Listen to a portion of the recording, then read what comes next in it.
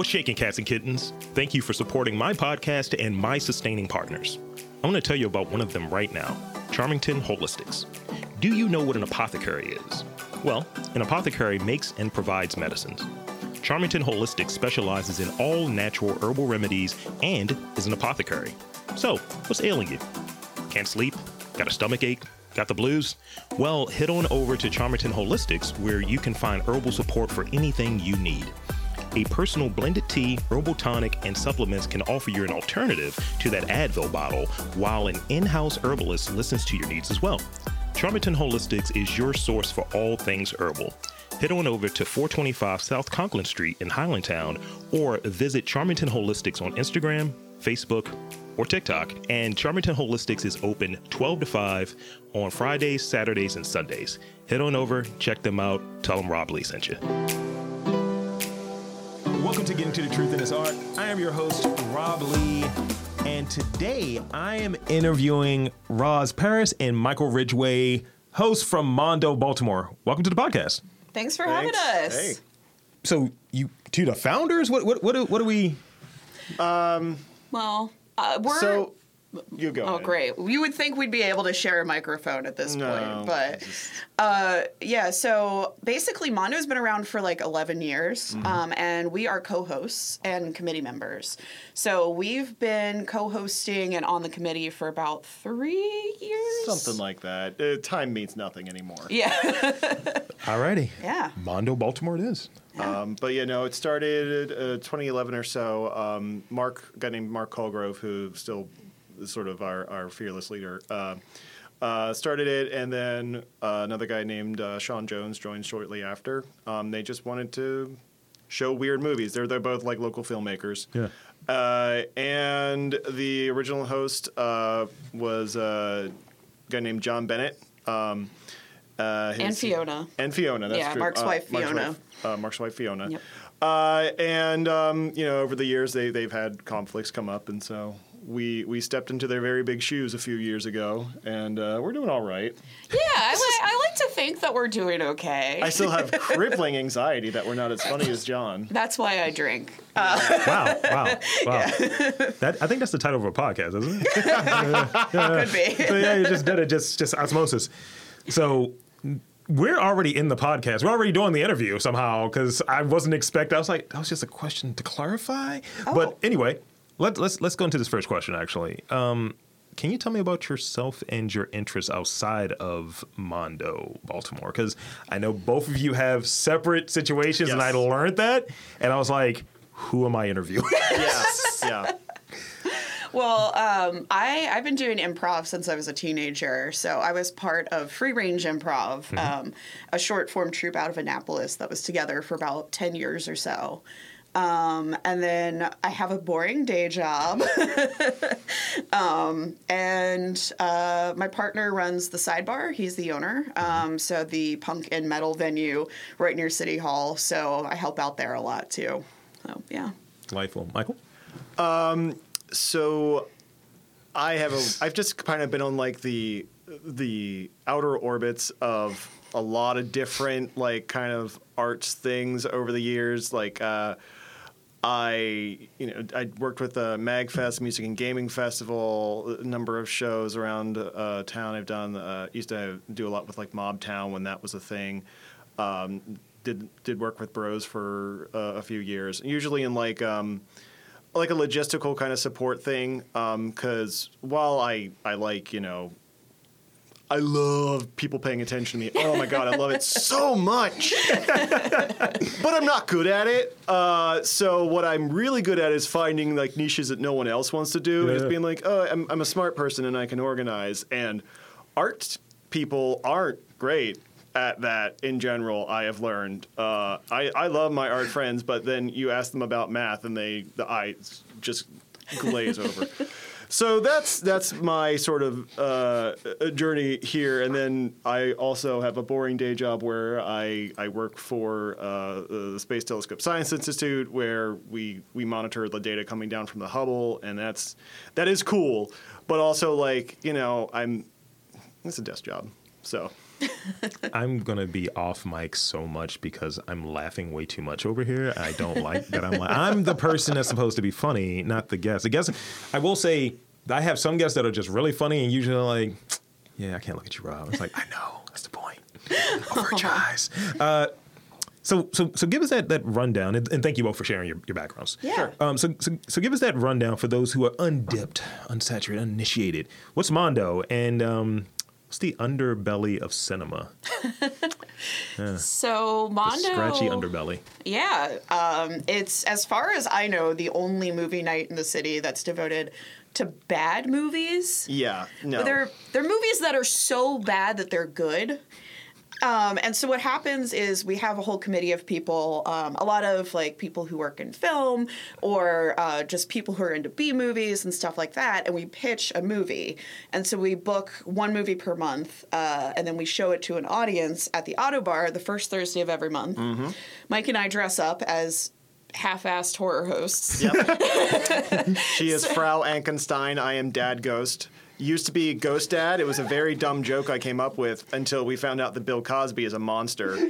So I just transposed it. It's like, I'm Dad Ghost now. Ghost Dad's a monster. I'm just undead. We do a drinking game too. So every movie we usually have like a drinking game for the audience to scream things at we encourage like participation, we encourage heckling, all that good stuff. So do little skits, little games at intermission, and we have our really shitty raffle prizes that we give out at the end of every night. Not good stuff, sometimes good stuff. Sometimes the Garfield mirror was good. That was good. Yeah. That's great. The collection of dog training VHSs we gave, that was good. Didn't we? I think we sometimes we'll give out like so everybody you get. Pre-COVID, you would get free unlimited popcorn when you bought a raffle ticket, and then you'd have a chance to win a prize. We're doing like packaged foods these days for safety reasons, but usually what we give out is either something someone got in like a loot crate that they didn't want. We found it at a garage sale or a thrift store. Oh, the Kermit lamp. The Kermit lamp. Oh, that was good.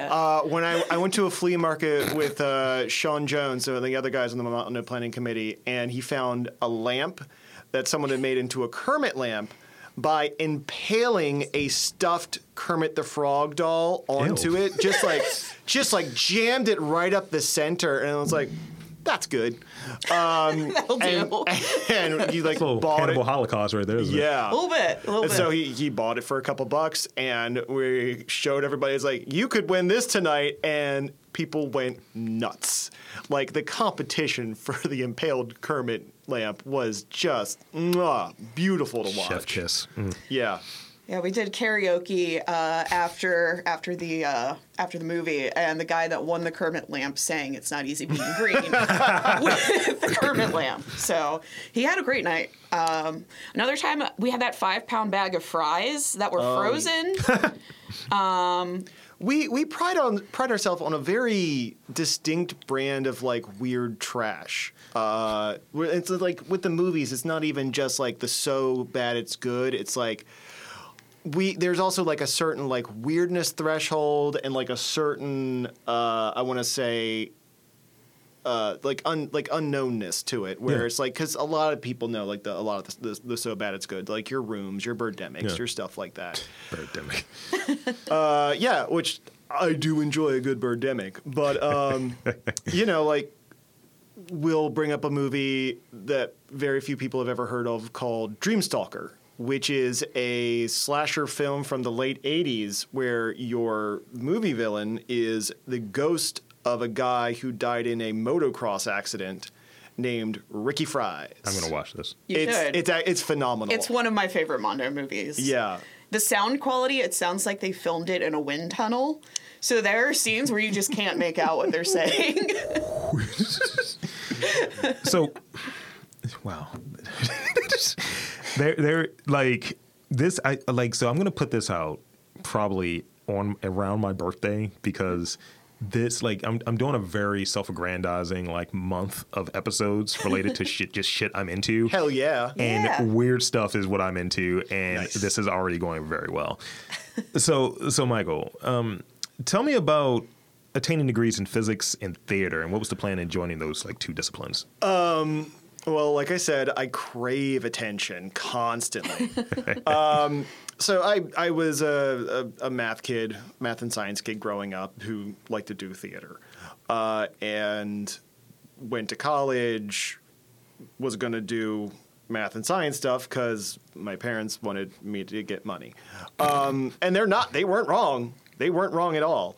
But I got there and I started doing theater stuff, and I just started talking to people, and it was like, you should take some classes. And I was like, I should take some classes. And it's like, you should major in it. I should major in it. And I asked my parents, like, can I do that? And it's just like, are you still going to do physics? I'm like, yeah. You still going to do the teaching thing you were going to do? Yeah, I'll do all those. And then I dropped the teaching thing because I saw people go through the teaching program and it nearly killed them. So I was like, dude, just the science and the theater, and that's fine. And my God, I actually had a bunch of time left over in my senior year because I'd taken so many goddamn courses up front. So yeah, it was chaos. It was all just lucky happenstance. It kind of all came together. And I went to a smaller school, so you actually, for someone like me who kind of was not like the greatest theatrical mind, like it wasn't a lot of theatrical programs are pretty competitive, so I was able to kind of get more, like, get the attention I needed to kind of, like, bring my skills up and, like, also focus on things that, like, I could do without having to, like, compete with a dozen kids who wanted to be an actor. An actor on the theater. Yes. So yeah, that was a big part of it too. I was, kind of a big fish in a little pond. I dig it. Yeah, I can admit it. So, Ross? Yes. Tell me about applying your background as a comedian to Mondo. How does that work out? Honestly, it's probably been sort of a saving grace. Mike and I aren't being modest when we said that John Bennett left a big cape to fill. He is probably one of the funniest people I've ever met. He really is. He really is. And so there's a lot of, like, interaction with the audience. You have to kind of think on your feet. A lot of times you kind of have to remember details to promote things. Like, for example, next week we're doing a special event where the Mondo House Band will be playing the entire Top Gun soundtrack. That sounds amazing. I'd love to go to that. Yes, it's going to be at the Auto Bar on Thursday. And That's great. so we have to remember things like, when we're presenting, but we also you have to have that, like, sense of pacing too, because you don't want to be in front of the audience at intermission and everyone has to go pee, but they don't want to miss something you're going to say. Yep. So you just kind of have to know when the beat goes. And you should also probably remember things about the movie you're talking about too. Sometimes. Yeah. Mike and I always say that we are the two people, the Mondo committee, who actually probably know the least about film. It's true. So we know a fair amount, but we got some real cinephiles on the committee. Yeah. So speak on collaboration, and this is why, because the two of you are hosts. So at one point in my rich history as a podcaster, I had like, guests, co-hosts and so on. And sometimes when it goes to a live presentation, it doesn't really translate well. So maybe speak on, like, maybe playing off of each other and being there, not stepping on each other, things of that nature, being able to work collaboratively in a stage in front of people where you have to be on. We talk over each other a lot still. That's one thing we Therefore, you're talking over each other. No, it's not. I mean, the one microphone situation at the auto bar does help with that. I feel like we're decently good friends, so it's just like we share a similar wavelength. We spend enough time hanging out and talking anyway that we do have a bit of a rhythm going on that we can tap into. And my background's in improv, so I'm very used to performing with somebody. I've done a little stand-up, and I aspire to do more stand-up. But to me, it's so much scarier because you don't have backup on stage with you. And I know, like, kind of if I'm having an off night, Mike is probably going to do something funny, and I can just trust him to be himself and do something funny. And vice versa. And I mean, even the whole night is a collaboration. We've got Sean and Mark doing most, and Pat doing most of the tech stuff that I can't do. We do a clip show before each movie that is usually loosely related to the topic of the movie. Sometimes, yeah. And that's just everyone throws clips in a Facebook thread, and then someone edits them together. Yeah. Our favorite one was about poop jokes. Oh, the poop joke one was real good. That one's real good. Some of those are on YouTube. So, I mean, the whole night is really a collaboration, and then we're just kind of the face of it. We get together, we'll do, like, a bunch of us will watch it, and we'll come up with, like, the drinking game. Yeah. You and I will collaborate on, like, whatever we're doing in intermission. And, people chip in the shitty raffle prizes. So, it's very collaborative, like, in general, and then with the two of us up there. And there's also, I mean, we kind of trust our fellow committee members because I've been hosting this thing for 3 years, and the whole time I've been on the committee. But I've only had, I think, one movie get picked to be shown by the committee. And it was a great movie. It starred Horshack from Welcome Back, Kotter. Oh, yeah. That one. He's got a very lengthy sex scene where you see his butt. Oh, man. Wow. Yeah. It's like the beginning of Stepfather. Yeah. The drink special for that night was called Horshack's Ass Crack. I think that one was good. But yeah, so we kind of just trust the other committee members who know so much more about film and aren't interested in the performance aspect of Mondo to kind of show us these movies that are funny and so good it's bad. And, it's like when somebody presents a movie to everybody, we usually watch like 25 minutes of it, sometimes the best parts. And it's usually a pretty unanimous decision about whether or not we're going to show it. Yeah. But that's also helpful because it gives us something to riff off of if we're standing up in front of the audience like, what do I say? We can just make fun of the fact that there's a guy with a butcher knife running around with a turkey on his head for half the movie. What was that, Blood Feast? Blood Feast. Blood Freak? Blood Freak. Blood Freak. Yes. Yeah. Well, I like that you describe that, and because there's so many moving parts when it comes to like putting on something, regardless of what it is. You put it on something in front of an audience. A lot of people don't recognize it. Like where we're at, we're recording at Big right now, and we did our 10th anniversary show here. Oh. So I just remember like there's a lot of weight on yours truly, and it's like, this doesn't work and that doesn't work, and I just remember talking with one of it was like 4 of my co-hosts on just different podcasts I've done over the years, and it's kind of like a trip through memory lane, and I just remember like, I gotta learn this. I want to be on stage the entire time, and not everyone is going to be leaning in and helping out the same way. And kind of being able to, as you touched on earlier, if I'm having an off night or off moment, this person's going to be able to chime in and do something funny, and it makes sense. Because sometimes you have different energies. It's like, okay, that's a little too much. Bring it down. Yeah. I need you to 6. You're at a 12. I need you to 6. So I watch a lot of movies, and I've developed a rubric. Ooh. Okay. On whether the movie is good or whether it's an unintentional comedy. Okay. Because there are some movies that are done in earnest, and it's like, yes. Nah, this is not good. Do you have a rubric, either of you, both of you actually, do you have a rubric when you're watching a movie, and is there something that you apply when picking a movie for Mondo?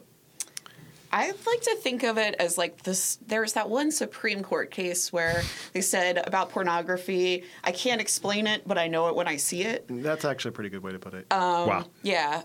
Pretty much like... Wow. One of our committee members, Bob Rose, who's a local filmmaker, he says that failure is sometimes even better than success. Yeah.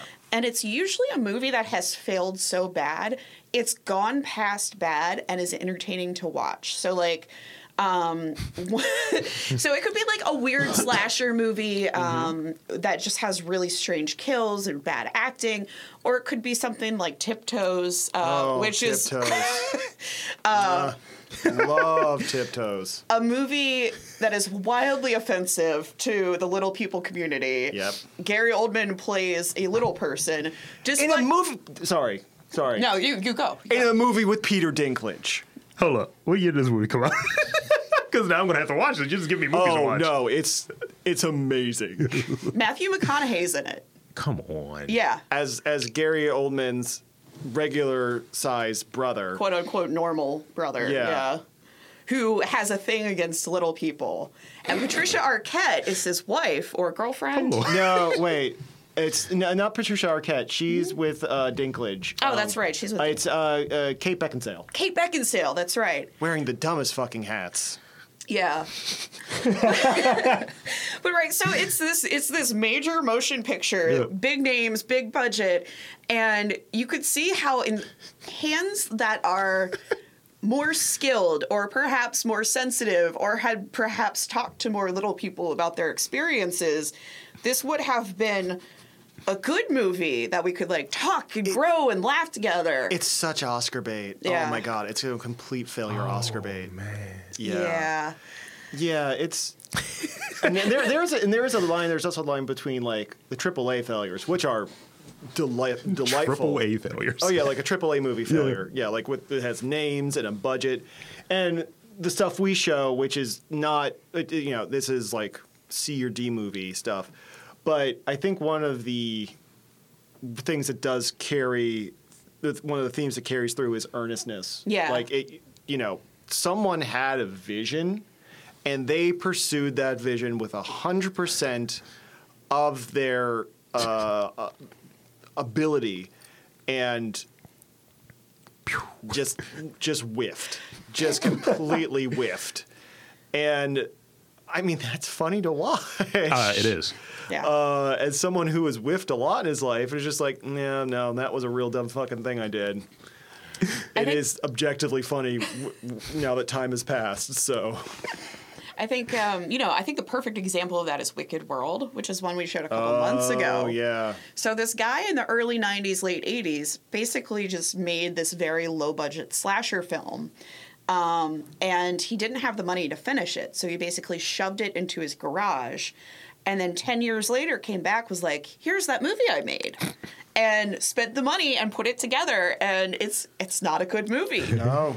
But he was committed to his art. And, he got it done. It took him 10 years, but it got him done. And, so there's, kind of a layer of affection about these movies, too. Because it's we've shown stuff that was shot in a guy's backyard, and how cool is that somebody is like, I'm going to make a full length movie with no budget, no real actors, just my dad in overalls yelling at someone and they're still entertaining movies to watch. It's a different type of entertainment than what they were going for, but we are entertained, we are enjoying this as the audience. So thank you, filmmaker, for that. It's that's a very honest sentiment. I was like, listen, this didn't turn out the way you wanted to, but we're here, we're enjoying it for what it is, and I think that is a kind of compliment.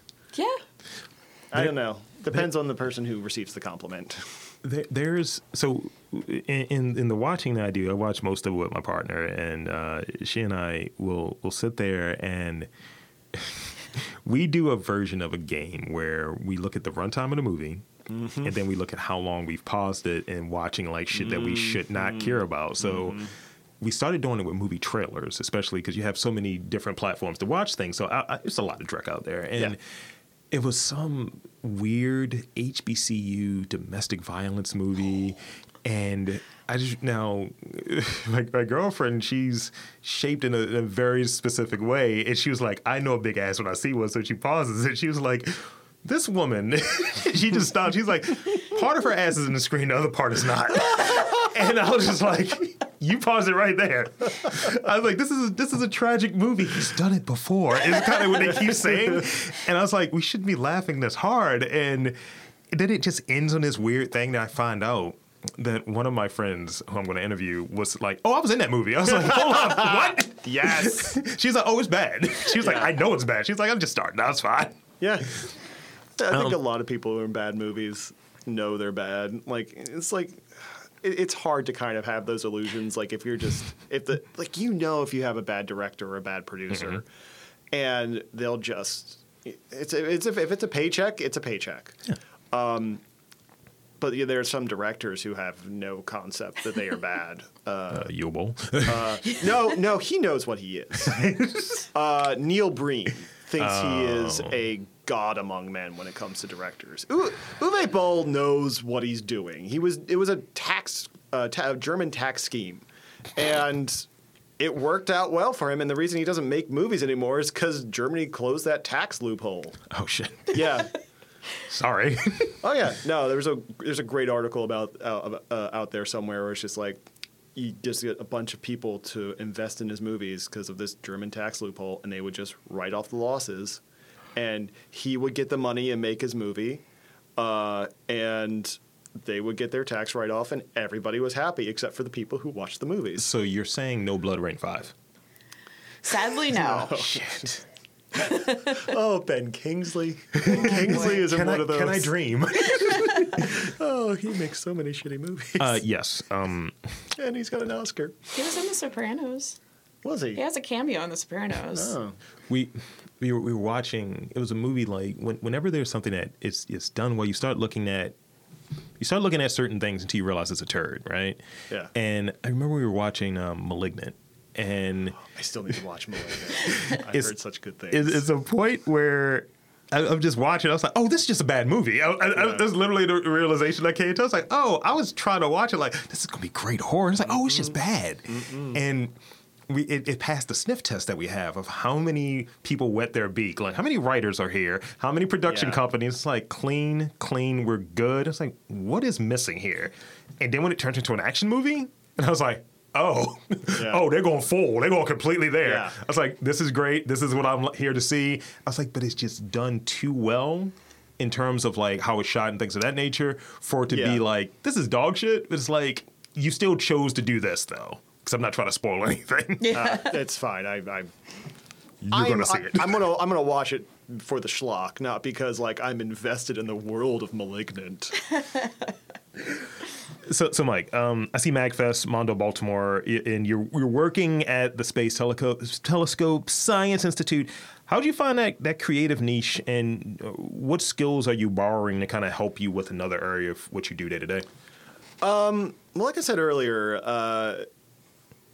I've kind of existed in like the environs of a lot of different kind of artistic communities because like I have like a science and math background, so I can bring that to people and just be like, hey, you want me to do your spreadsheets or like organize your front of house and like be reliable and show up on time and actually do what I'm going to what I tell you I'm going to do, which is apparently a big deal. Just showing up. Mm-hmm. It seems like the most basic thing in the world to me, but everyone's like, no, they flaked out. It's like, oh, I didn't know you could do that.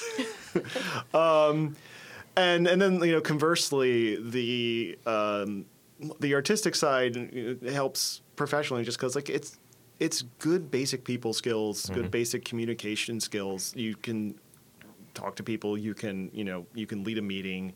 You can teach someone something that you need them to be able to do in the future. It's a lot of sort of give and take with those two disciplines where it's like, okay, this side needs that, this other side needs that. I've got the skills from both sides, and let's just kind of cross-pollinate there. It's almost a daywalker situation, I think. A little bit. Yeah. I remember I was the one in my theater department that people would go to for help with their math problems. So. They just go to me to like bully people because it's like I'm a pussycat, but then at the same time it's like you're big though. It's like it's offensive slightly. It's like, and you have eyebrows. It's like, again, more offensive. And there's a jar on the top shelf. So use those paws and open it. I need my pickles. So, Roz, how are Frau Ankenstein, Stein, and you different? The real person versus the non-real person. Where do they converge? Where do they intersect? Where do they separate? I'm actually, so It's kind of what John Bennett said initially about his persona was he was Dr. Acula. So I went with Frau Ankenstein as like a little tribute to him. He said, "My persona is fun enough." Because like we're self-aware that what we're showing people is not good, and you know we're kind of in on the joke too. Mm-hmm. So we usually have like a little bit of sarcasm about what we're doing, like a little bit of fake contempt for the audience, like you guys are stupid for showing up here every week kind of deal. Fake. Yes, fake. That's great. There's a couple of movies where I've warned people not to show up and they do anyway, and I just call them dumbasses. You stupids. Yeah. How dare you come to this event that we planned meticulously? No, but and so like Frau is like more of my like raw tapped in performer side because in general I'm a pretty shy person. Like, yeah, I know. I'm pretty quiet until I get to know people and start feeling comfortable, and so there's just something, and it always has been for me, that clicks when I'm on stage, and I can just be like, okay, everything else I worry about all the time doesn't matter. I'm here in the moment. Mm-hmm. And I can be sarcastic. I can be, like, funny. I could be, like, a MC if things need to move along. And it's just, like, it's just sort of an amplified piece of my personality, I think. I think that's about accurate. It's sort of like the vibe I get. Yeah. When we're up there. That's kind of the thing that they say for, like, wrestlers. Your best gimmick is just you turned up. And I definitely kind of connect on it. That's why I have such a desire to like do the on stage stuff. It's much work there is for me, but it's just like, I could just be a dick. Oh, great. And I could just like, I have this mic. What are you going to do about it? Yeah. And I come out to wrestling music sometimes too. So that's the whole thing. I just turn it on. Just put on Shinsuke Nakamura's like New Japan theme and let's make it happen. Hell yeah. Hell yeah. I mean, we kind of did that. Well, I did that last night with the presentation. Spin it. Yeah. One thing. So during the pandemic, during lockdown, we're still in a pandemic. We were doing weekly shows because we were trapped at home and bored and missed each other. So we were doing like these weekly stream shows where we'd still get dressed up and we'd be on camera from our respective bunkers, and because before time, a lot of our like intermission shtick would usually just kind of be like interactions with the audience. You can't really do that on streaming, so we would come up with little skits. Like I would put together a weird presentation to give. Like it was just usually tangentially related to the movie, and I was not sure how that would transition to the in-person shows, but we gave it a shot last night. Mm-hmm. There was in the movie we showed, there was a guy doing a terrible Peter Lorre impersonation, and I hated it. I hated it so much. So I put together a little PowerPoint about, just like, okay, here's who Peter Lorre is. This guy is not Peter Lorre. This is Peter Lorre. And then just ramped my normal pettiness up to 11. And, was just yelling at a PowerPoint presentation. And then the audience like, this is important. You need to know about this. Look at this beautiful, perfect man. Not that guy. He's an asshole. Peter Lorre. That is gold. So, yeah, no, it's definitely just like, yeah, all my normal pettiness. Just let it all out. I'm here for it. I have 2 more questions before I get to the rapid fire questions. Oh, ooh, yeah, rapid fire. Yeah, cool. Yeah. So tell me about some of the challenges in like hosting niche programming and some of the ways you overcome them. And with that, how you like cultivate an audience? Understand that there's a team and there's a whole production component and things are done meticulously. But speak on that, and because I'm going to steal. But speak on that. I would say, we're dealing with old movies. Like, we're dealing a lot of times with stuff like action comedies from the 80s. And there are aspects of these movies that do not age well. They are #problematic. Collision course? Yeah. So, we try to screen that out as best we can. That's been contentious at times, and understandably so. Like, we don't want someone to like not have fun and come out. So, and, we don't want to. And but there's also like a line of like censorship with art, and it's like, but also like scenes of sexual assault are not great. So we have a lot of arguments about those, about how far to go with that at committee meetings, but and sometimes it's fine if we feel like we can contextualize it for the audience, and that's a good thing about having hosts. Like if it's something that's little iffy, but not.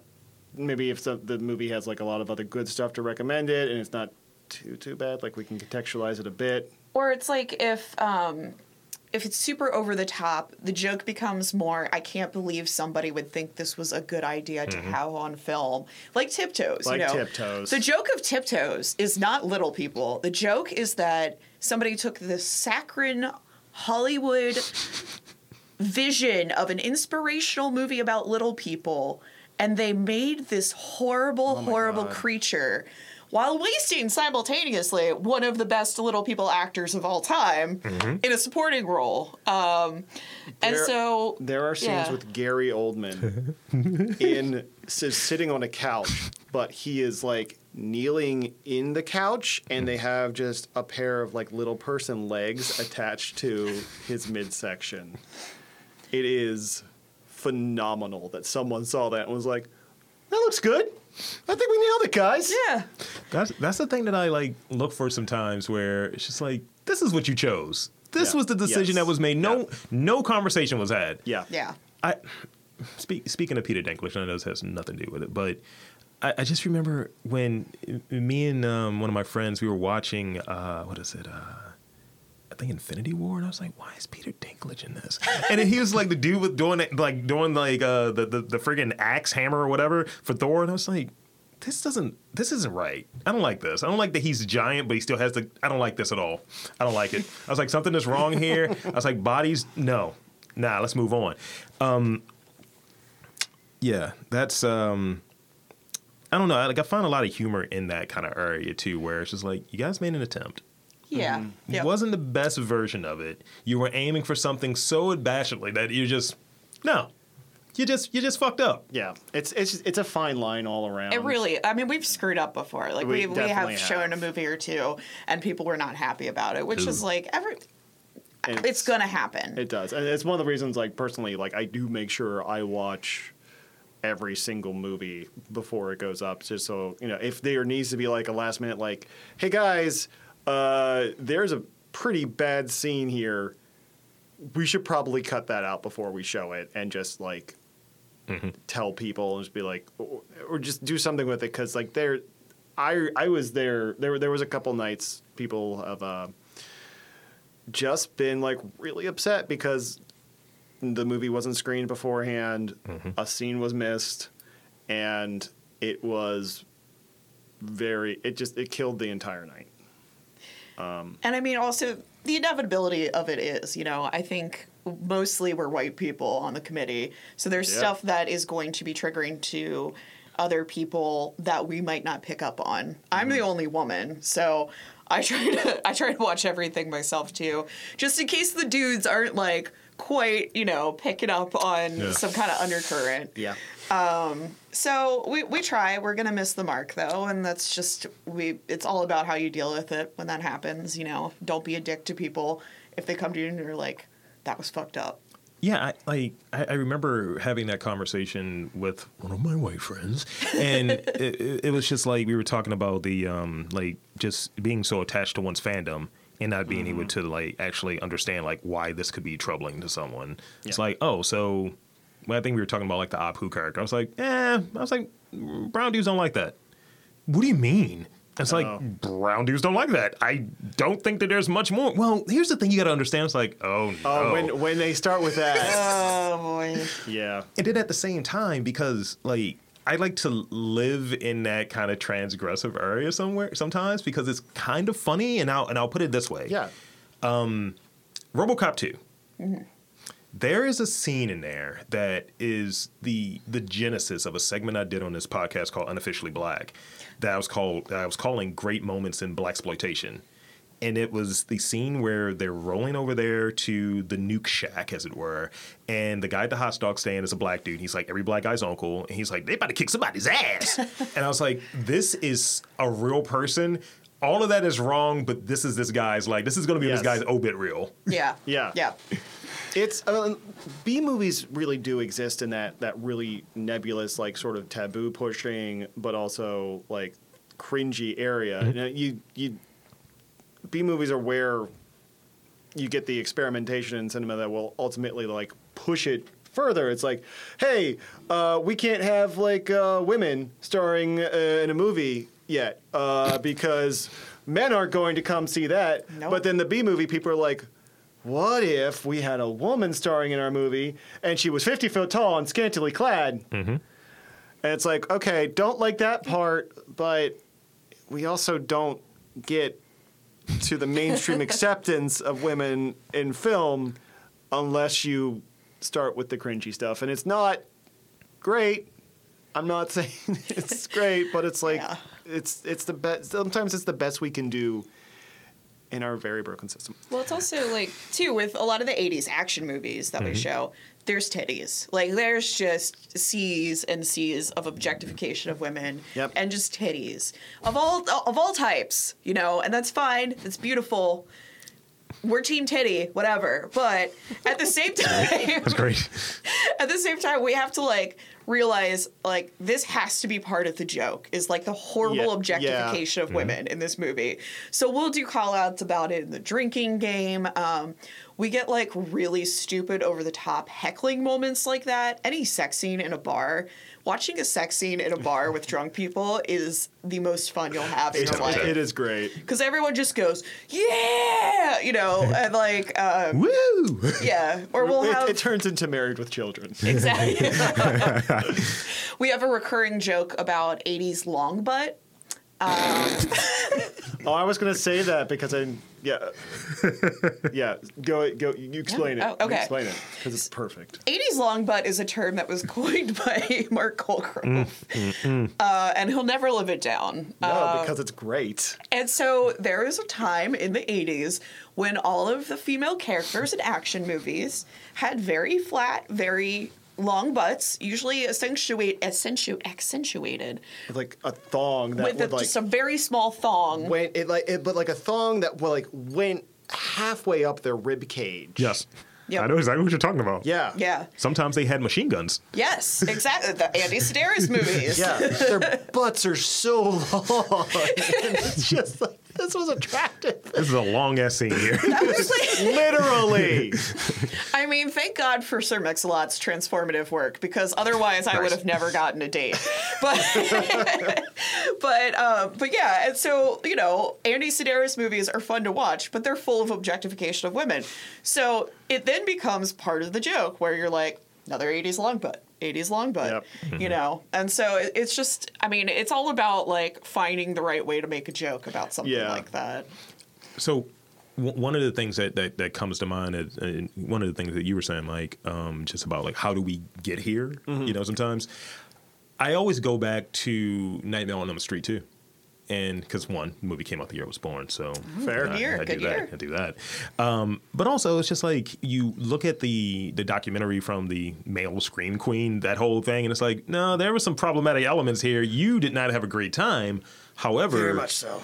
We don't get some of those elements of like pretty much what this character represented. It's like this movie is super gay. I just remember like watching. I was like, "There's a leather bar. Like, why is this like gym guy going to this leather?" I was like, there's a lot of things happening here, and I was like, nah. It's like the thing that bugged me the most. There's a guy inside of me. I was like, this is writing, or what was it? The underwear dancing was a bit much for me. It's like a lot of tighty whities, a lot of like, yeah. But I downloaded that song now immediately. It's a good song. It's a good song. Good song. How weird is Baltimore? Okay, I have a story. I want to preface it. I want to add this to it, though. How weird is Baltimore in this context? Do we get the notoriety of being weird outside of people who are here. No, Okay. we definitely don't. Mm-mm. People are like, they think we're either like scary or dirty or trashy. But All of that, though. We're going. I mean, a very, very good friend of mine is an author named Dave Kay. He routinely will like go to other cities and like do little book tour things, like nothing huge, just like, you know, independent stuff. Plug for Dave Kay's book, the bong ripping brides of Count Dragato. It's actually quite fun. So when Dave goes to other cities and he's sharing stories with the people there, he tells them about McDonald's Night. McDonald's Night was an event held up the street from here at the Wind-Up Space. Rest in peace. Rest in peace. R.I.P. This was a jokes night started by Justin Getka, and it was a night to celebrate McDonald's and how dumb it was. So people came with McDonald's from across the street. He bought a bunch of $1 cheeseburgers. We watched Mac and Me.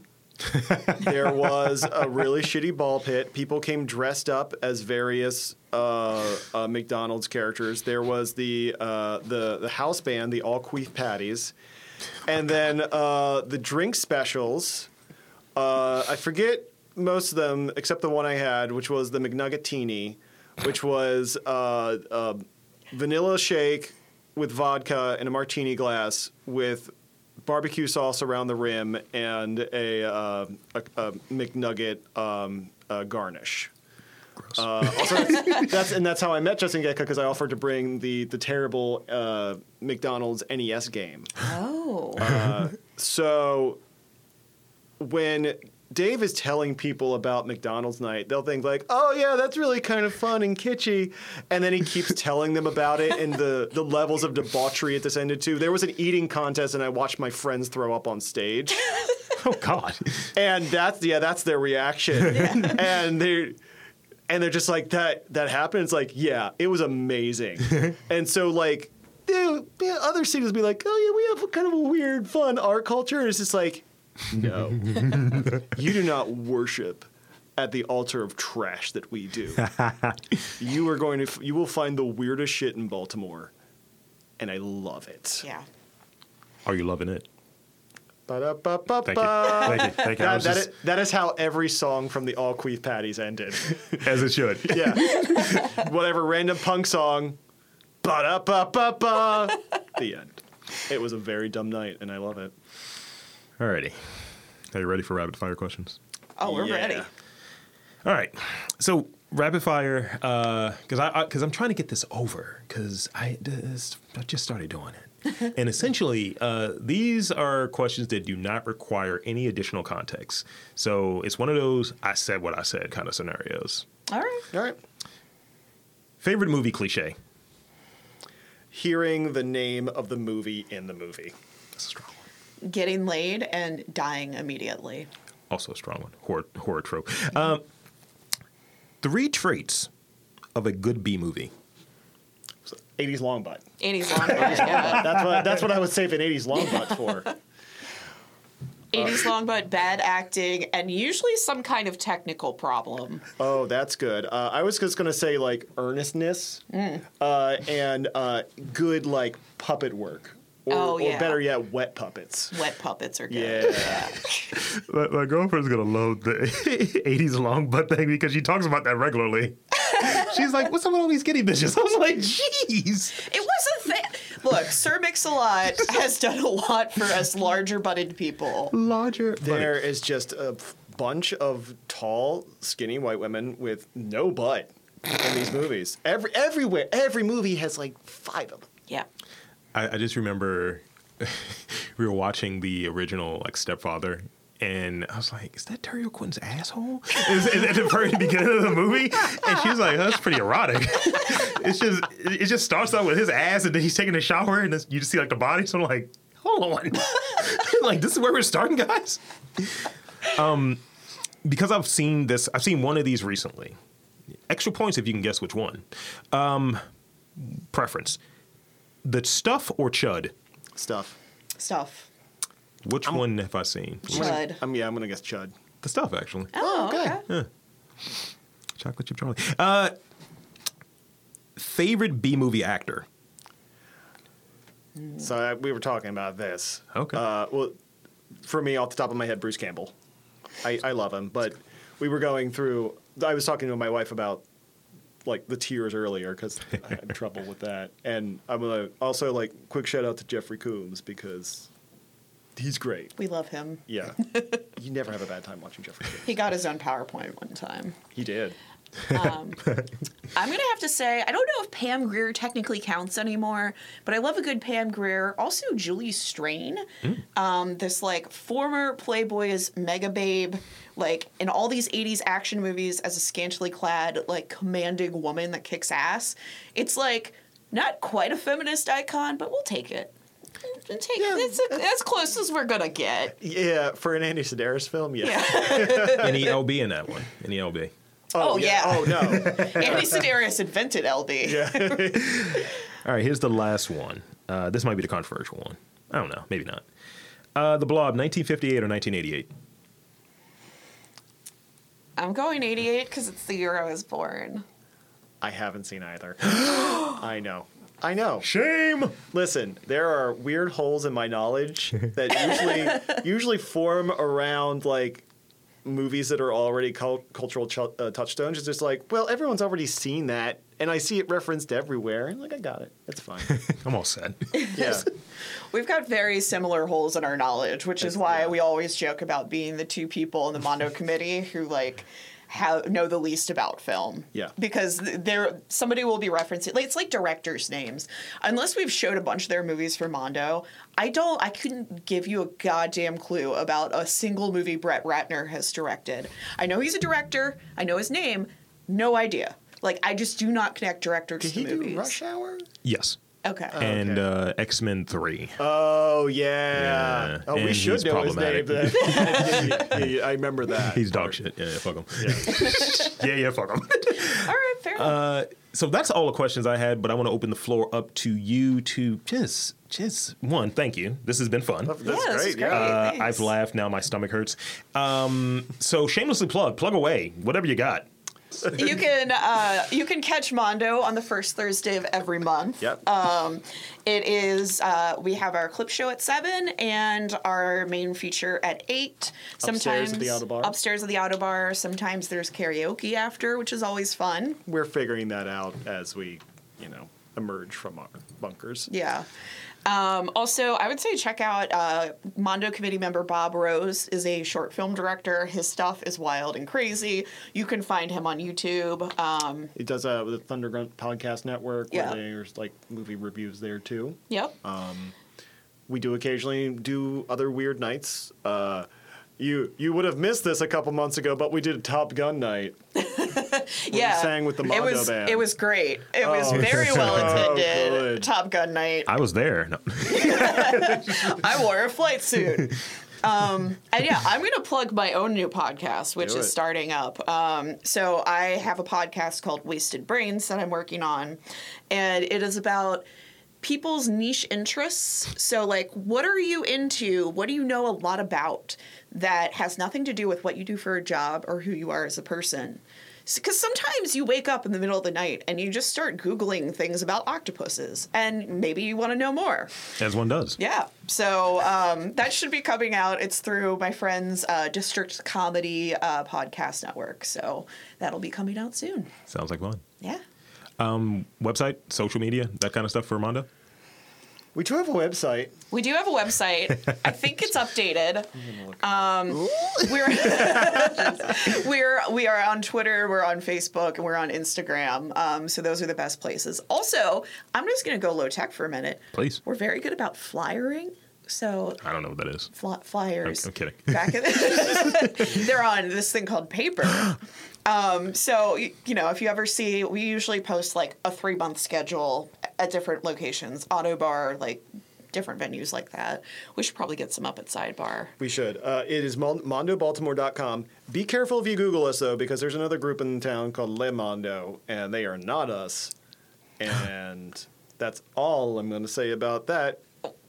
That on a place that can be recorded. Yeah. Yeah. Yep. So what you're saying, I'm not interviewing the folks from Mondo? I've wasted an hour. I think you traded up, but that's all I'm going to say. So, again, thank you. I'll do my sign off, and that'll be that. Alrighty. So for Roz Paris, Michael Ridgaway, Mondo, Baltimore, I'm Rob Lee saying that there is weird shit in and around Baltimore, and great presentations, great shows. You just gotta look for them.